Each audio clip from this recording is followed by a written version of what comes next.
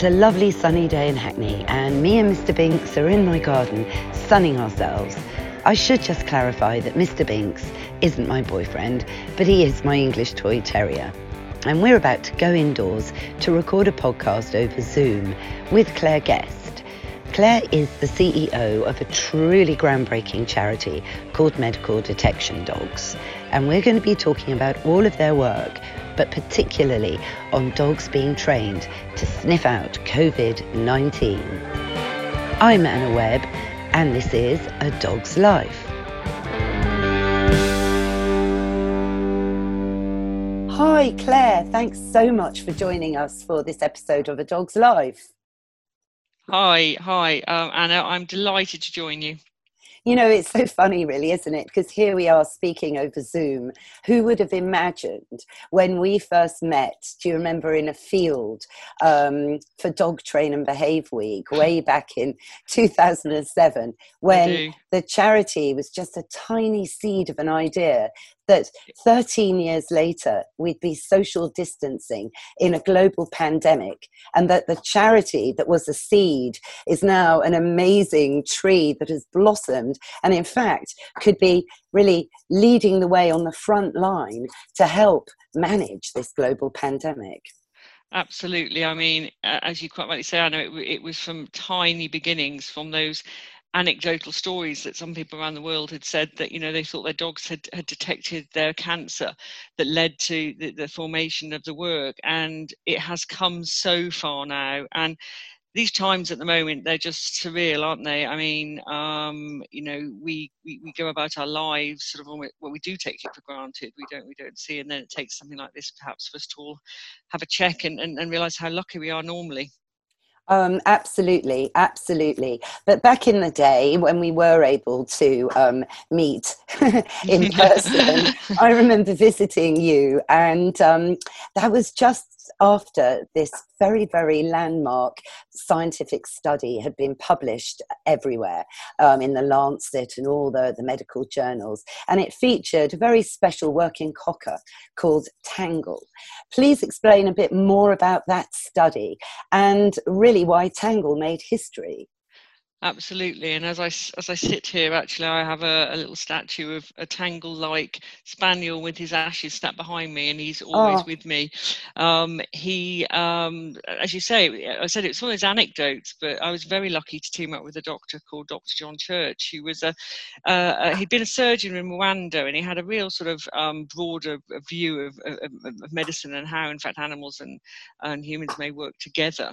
And he'd written the anecdotes in the Lancet, as you quite rightly say, and he was on Radio 4, and he said, if anybody out there could help me prove that dogs might be able to smell cancer, then please come forward. So I did, and we lived within 20 minutes of each other, which was sort of serendipity, and we started the study with our local hospital, and it went on for publication in the British Medical Journal that proved that dogs could be trained to detect human bladder cancer. Now, at the time, and in the time of the study, the dogs in the data was grouped, but Tangle, my little brown cocker spaniel, was the most accurate. And after a very small number of training trials, so we only actually had about 24 cancers to learn from and 50 controls, he managed to get 56% reliability on completely new patients. Now, bear in mind that, you know, it's a small training time, and that up until this point, nobody even knew that cancer had its own unique coder. This was quite remarkable and groundbreaking, and people came from all over the world to see Tangle work, and he demonstrated with incredible sort of, he was a dog he was a very sort of quiet but careful little dog, and everybody in the world was sort of bowled over by him. I know he did have a personality about him. There's no question about that. So, Claire, where is the cancer research work now?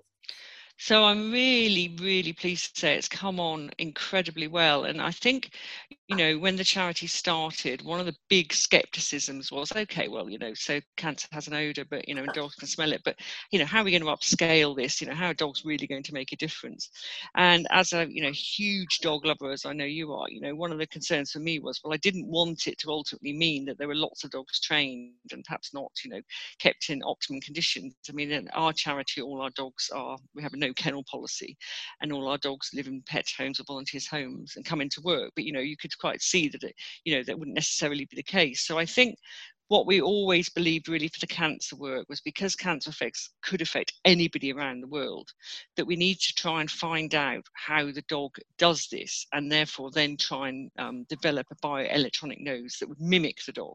And I'm really, really pleased to say that a quantum physicist in MIT in the USA, MIT is one of the leading institutes for technology, approached us 2 or 3 years ago. He'd read our work, he'd been following our work, and he saw that we were really starting to understand how well dogs could detect the odour of cancer. Particularly, we were focusing on prostate cancer, and, you know, what influences affected this. For example, did temperature affect it? Did how long the sample had been out affect it?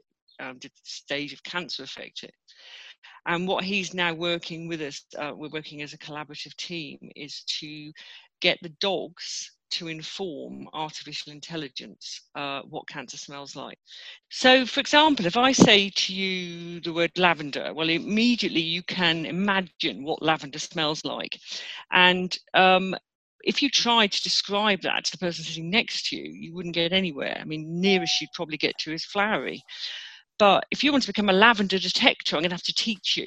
And the way I'd probably do that is give you lots of pieces of lavender and say, now this is really lavendery. This piece smells just what I would call lavender. This piece here doesn't smell so strongly, etc., etc. Now, what the dogs are doing is they are working now on an interactive system. So the stands they work on when they do their detections actually have they're set up so the dog is able to communicate with the stand. It sounds very science fiction, but the dog is able to push the stand hard if it's a really good example. He spends longer around the sample. It sniffs harder. All these things are measured now, and they're going to build algorithms which are teaching artificial intelligence what cancer smells like.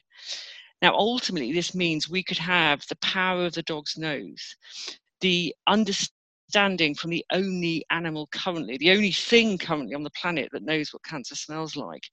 Ultimately, it's going to teach us humans and our technology what this unique odour is.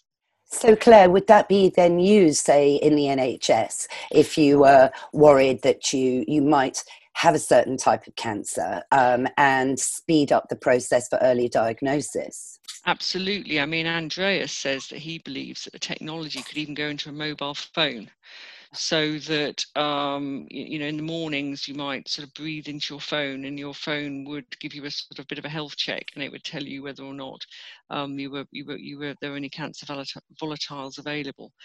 Technology is moving very fast, but it has to learn what these smells are. And people might say, well, okay, well, why can't we just break it down with something like a mass spectrometer? You know, there might be some scientists out there that think, well, you know, you just break it down into its ingredient parts, don't you, like a cake? But the truth of the matter is that you can't necessarily tell the cake from its ingredients. All you can see is ingredients. And what we now know about smell is a perception, just like vision is a perception. And people may know those pictures. When you look at a picture, there's one very popular one, which is an old lady or a young lady. Some people look at it and they see a very old hag of a lady with a great big nose. And some people see a beautiful French lady with a feather coming out of her hat. Now, the actual dots that go into the back of the retina are identical. What's different is perception. And now what we understand about odour is that odour is perception. So you can't necessarily tell what that odour is by looking at the dots. In terms of the way the dog computes odour and smell, of course, it's also so different from how we compute odour and smell. Explain a little bit to people who might be thinking right now, yeah, but hang on a minute, how can a dog really have this much of a power of smell? Mhm. Well, they have 350 million sensory receptors dedicated to olfaction. Us humans have got 5 million. So we can smell, our sense of smell is reasonable. But if you think you've got 350 million olfactors dedicated, this means that they go down to parts per trillion. Now, we have done some work at our training centre, and we were diluting something called amyl acetate, which smells like pear drops. Our dogs went down to parts per trillion, which would be the equivalent of a teaspoon of sugar in the volume of water held by 2 Olympic-sized swimming pools.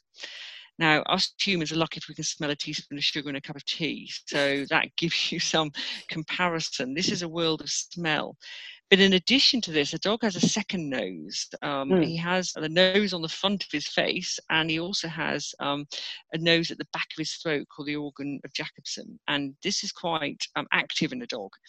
We all know that when a dog gets interested in odour, and many owners will have heard this, they have a certain normal sniff rate, but as soon as they get onto a patch that they're interested, you hear this sniff rate rapidly increasing.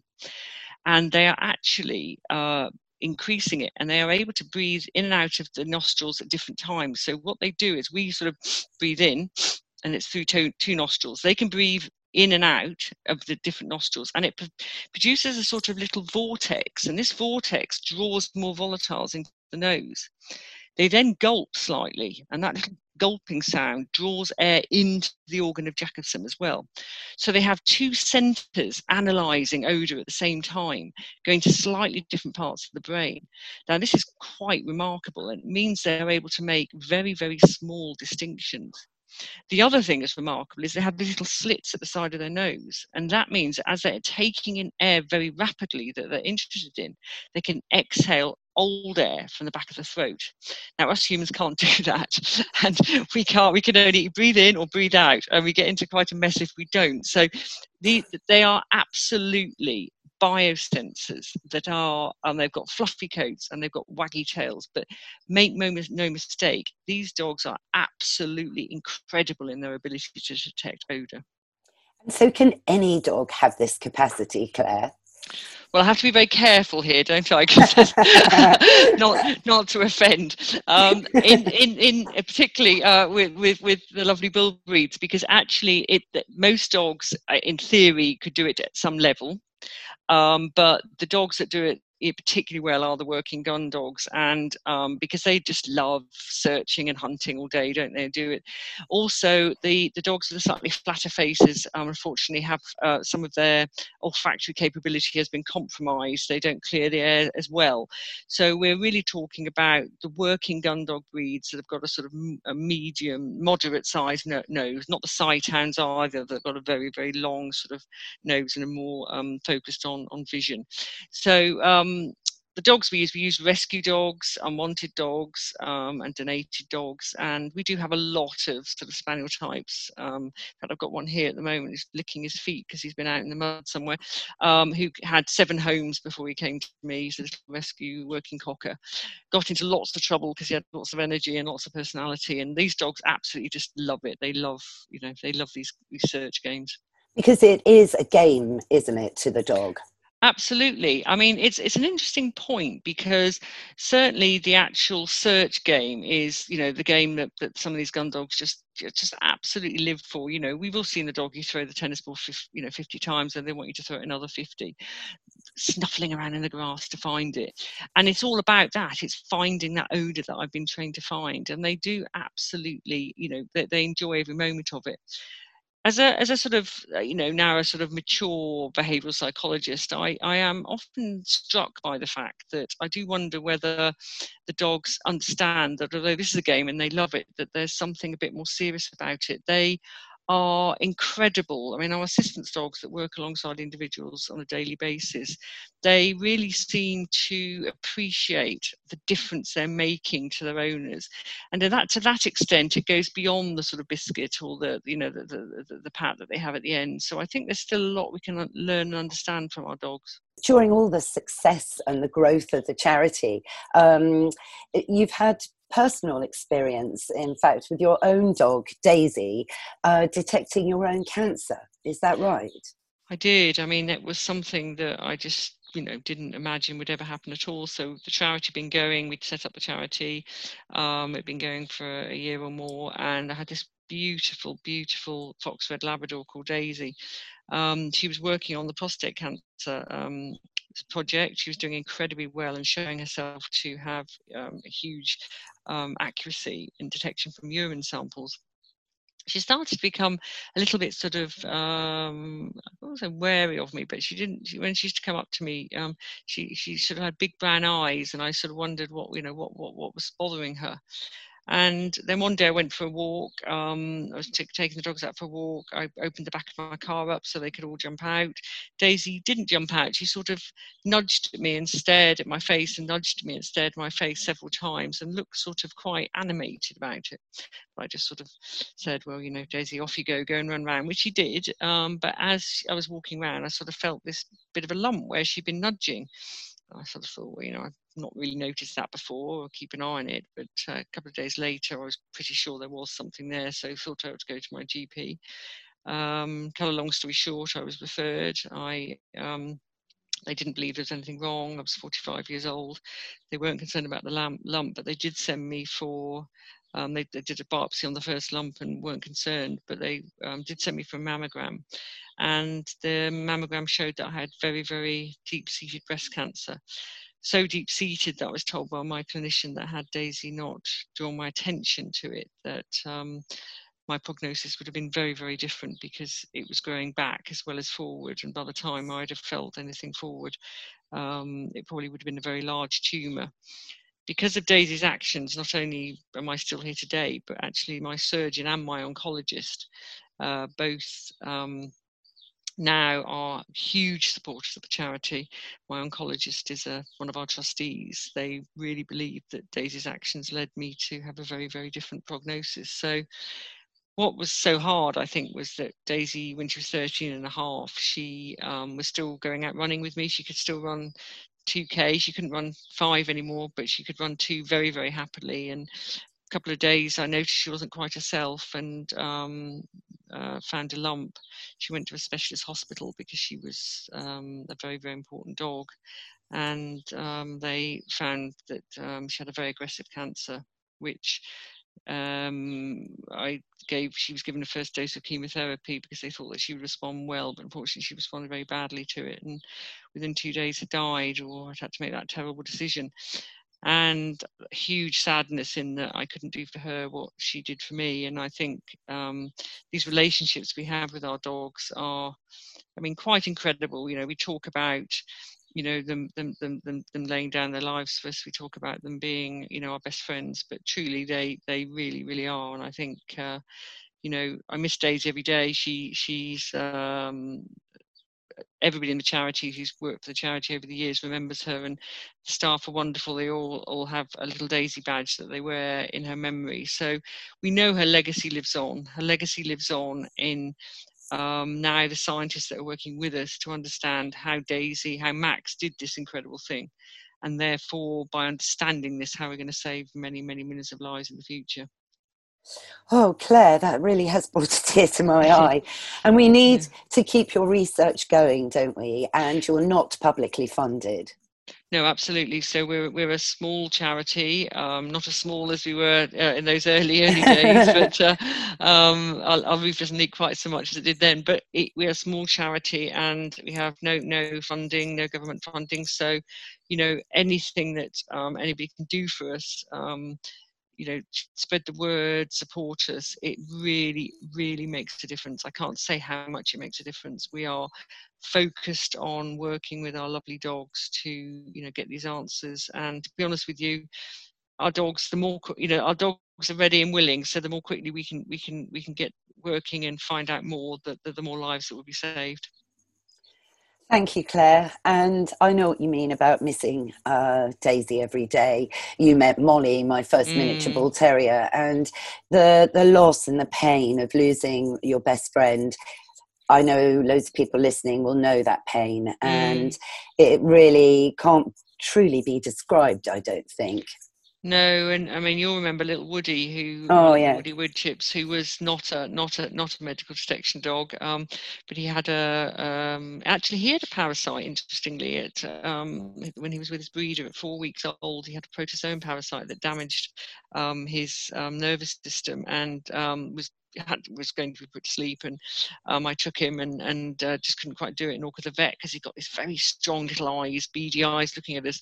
So he was treated. They didn't know what it was at the time, but he was treated with antibiotics, and then a few weeks later they realised what it was and managed to get rid of this awful parasite. And as you will remember, he had to learn to walk in a very different way. I taught him with a clicker. Yeah. I was told he'd only live for a year. He lived till 14 and a half. And I loved every single moment with that dog. I loved that he taught me so much. He taught me, don't worry too much about the future. Don't worry what you look like.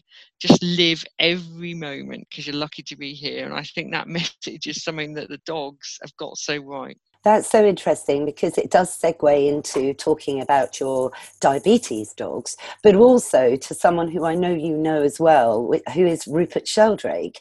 Absolutely. My first episode of A Dog's Life was actually with Rupert in his library. And of course, his work talks about the knowingness of dogs and dogs picking up on intention and acting on their own volition sometimes, which is what we saw with, for example, I'd love quickly to talk about Maureen and Max. Could you do that there? Because in a way, Max epitomized a lot of what Rupert talks about, a dog's, knowingness and picking up on disease and illness in their close humans, but acting on it.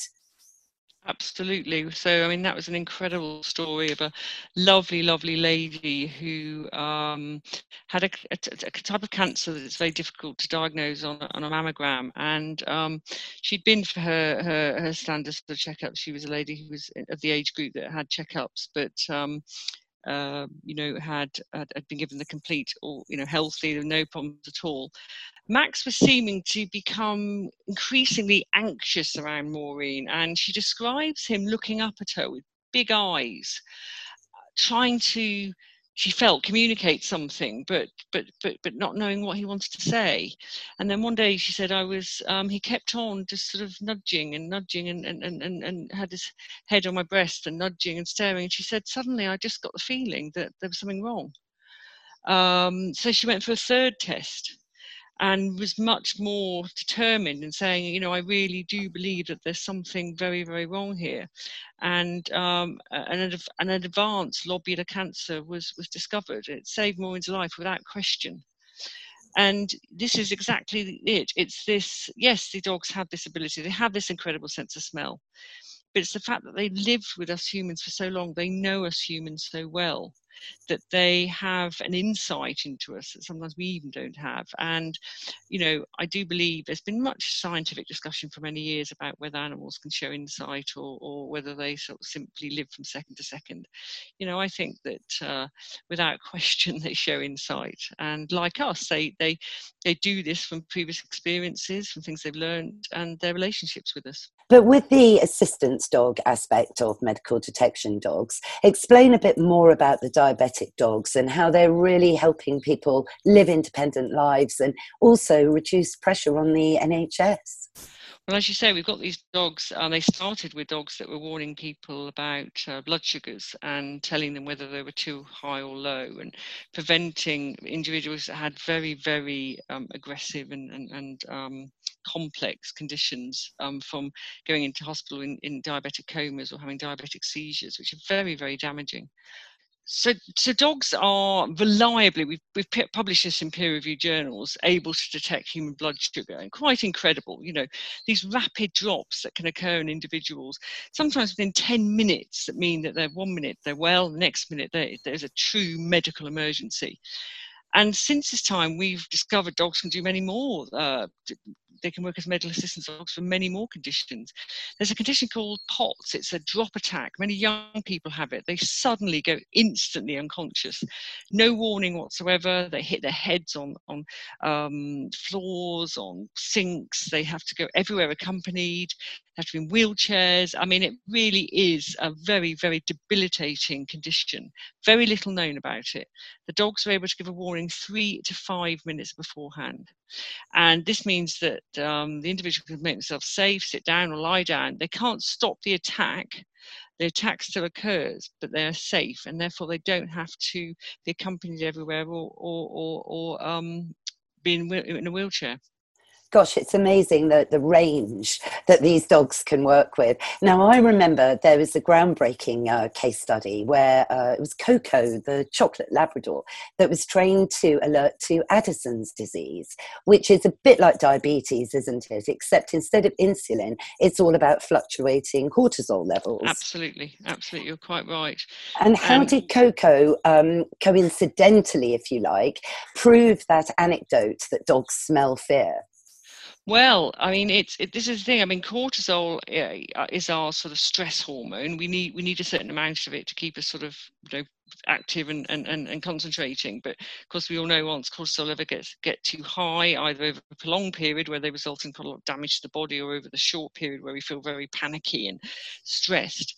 As you say, Addison's disease is an inability to keep the cortisol levels correct in the body. And Coco was clearly able, from training him on breath samples, to reliably detect and alert Karen to her low points where she would have otherwise had an Addison's crisis, a life-threatening condition. Because as you say, the application, once you understand a dog can detect cortisol levels from your breath, you then realise that this old adage that dogs can detect stress is absolutely true.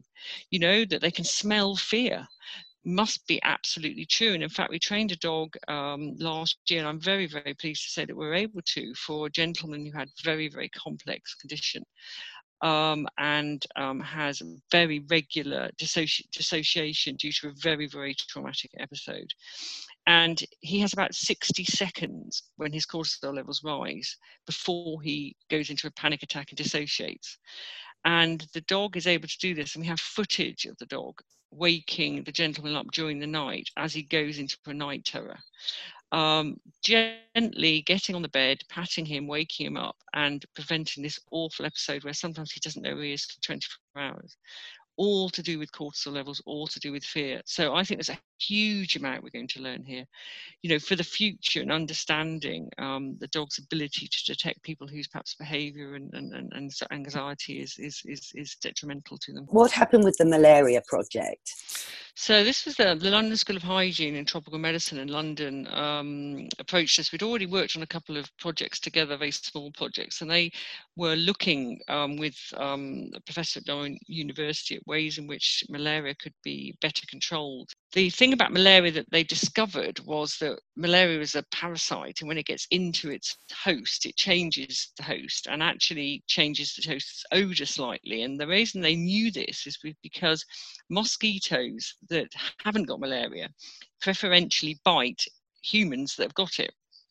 So this is the way that the parasite very cleverly keeps the cycle going.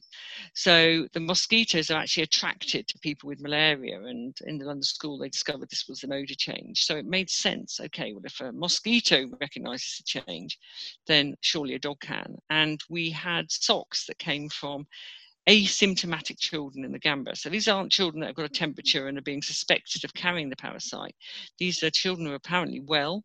They wore socks for 24 hours, little pop socks, and these socks were flown back into the UK and cut up, and the dogs were trained.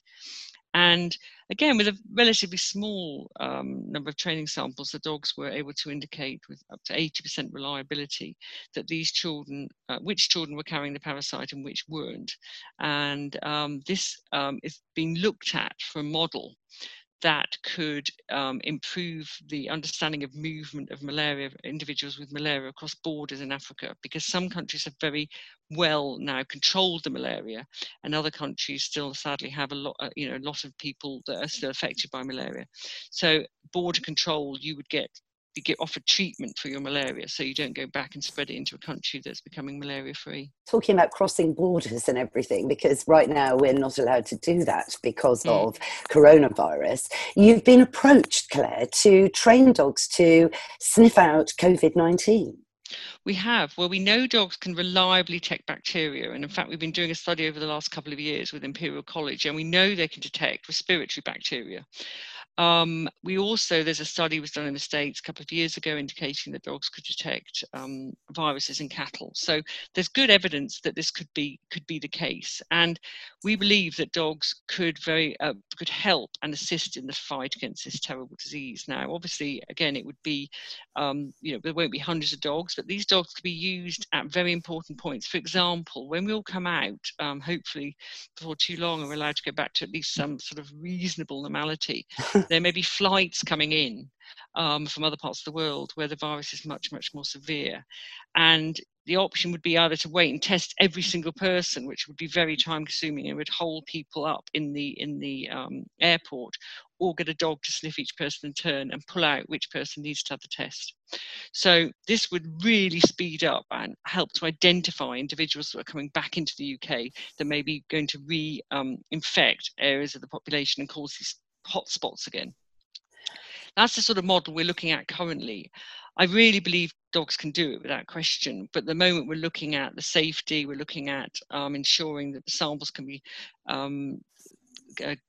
given for the dog's training in a very safe way, so we're killing the virus beforehand.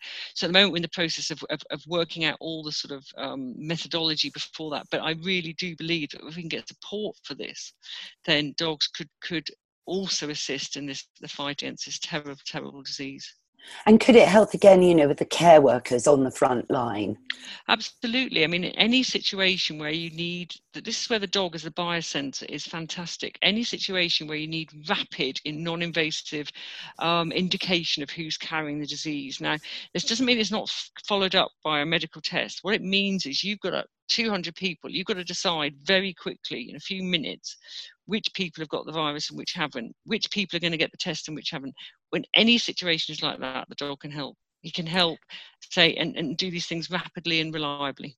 Because at the moment there's trouble. There's problems with developing a test that's going to be reliable enough, and of course developing a serological test that will test people who have had the virus but have had no symptoms, and working out whether they're immune or not. Absolutely. I mean, I think where the dogs will be key is spotting those people that are shedding the virus rapidly. So people that definitely have got it, but perhaps are showing no symptoms at all, or not yet showing symptoms. I think that's where they will have their power, because these are, if you like, the sort of super spreaders, the people that don't feel unwell but go around and infect a lot of people as they move. So I think that's where the dogs are really going to help, and they will help in enabling the testing to be done on the correct people. So rather than sort of in those early days, many tests were wasted, if that's not the right word, but thousands of tests were negative. And actually the dogs would be able to say, okay, this is the group you ought to be testing. These are the ones, these are the group that smell of the COVID-19. That's amazing. I mean, how long do you think, Claire, it would take you to train the dogs to be reliable on this? Well, we've got a group of dogs ready and waiting. They were going to go on other studies, but of course, there's been a bit of a sort of a hold up with samples coming in from the other studies due to the lockdown. So we've got 6 dogs. They are brilliant little dogs. They are all ready and waiting to go. And I think, we could get them, once the samples arrive on site, we could get these dogs trained and ready within 6 to 8 weeks. That's, I mean, whenever you do any of this work, you never know for sure the answers until you try. It may be that there's this is a very, very difficult smell to train. But when you bear in mind that we've recently trained dogs to detect Parkinson's disease, there's currently no diagnostic test at all for Parkinson's disease. People are diagnosed because of the awful symptoms they develop later on in the disease process. And this can then be followed up with a DAT scan, brain scan, which shows the damage, but it cannot be diagnosed early.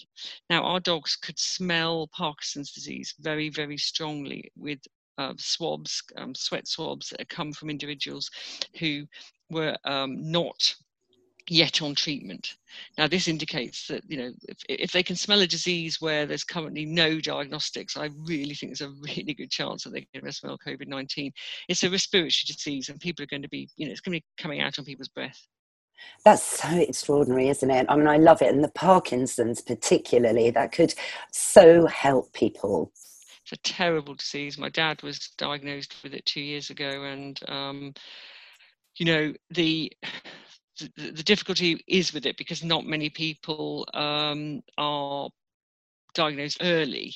There's very little investment into medications that will help early Parkinson's, because, you know, sadly pharmaceuticals, you know, they want to invest in things where they're going to make money out of the drugs that they're going to supply, and if they haven't got anybody with early Parkinson's, it doesn't make any sense. I also believe that increasingly we're going to understand so much more about the microbiome. You know, those good bacteria that live in us, we've talked a lot about the bad ones, but the good bacteria that live in us that keep us healthy. I believe dogs will be able to indicate when people have an unhealthy microbiome. And in this way, they may be able to help us prevent diseases that may occur unless these microbiomes are improved. For example, there is some evidence that Parkinson's disease may be more prevalent in individuals whose gut microbiome wasn't correct for many years of their life. So I think all these things are going to tie in with each other. And again, I think the dog holds the key to help. Oh, I just love that, because again, my mother suffered from dementia, and dementia, similarly to Parkinson's, is linked to probiotics and to the health of your gut, because some people are saying that is now your second brain, exactly. Your gut. So this could really help on for dementia as well. Exactly. I mean, say we had dogs that were able to detect 20 or 30 years before that our microbiome needed improving in order to help us protect us against some of these brain diseases. I mean, they know, don't they, that these awful plaques that go up to the brain that can result in dementia, the bacteria help reduce the movement of these. So, you know, there's so much here we can learn. And, you know, it's this world of odour. It's this world that's been largely ignored by us humans for many centuries. And yet our best friend's been sitting there saying, hey, come on, when are you going to ask me about this? Because I can tell you, it's going to tell you a lot about your health. Oh, Claire, it's amazing. Look, thank you for this chat. I really appreciate it. And gosh, you know, I think dogs maybe will be able to save us from ourselves. Absolutely. I mean, I think we're only just scratching the surface, and I think everybody there at home, you know, look at your dog's nose twitching and just wonder what information he's picking up at this very moment. I think there's a lot they're going to tell us. Thank you, Claire, and hopefully speak to you again soon. Thank you.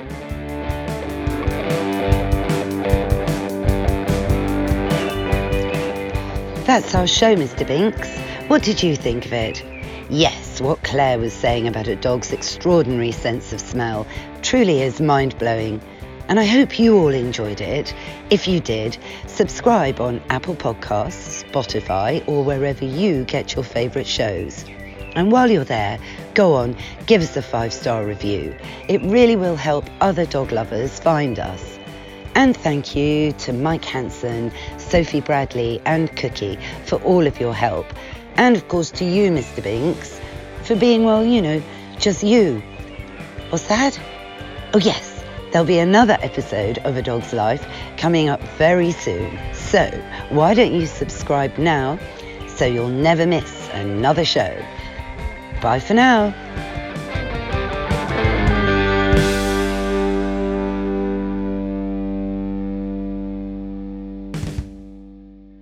Pod people.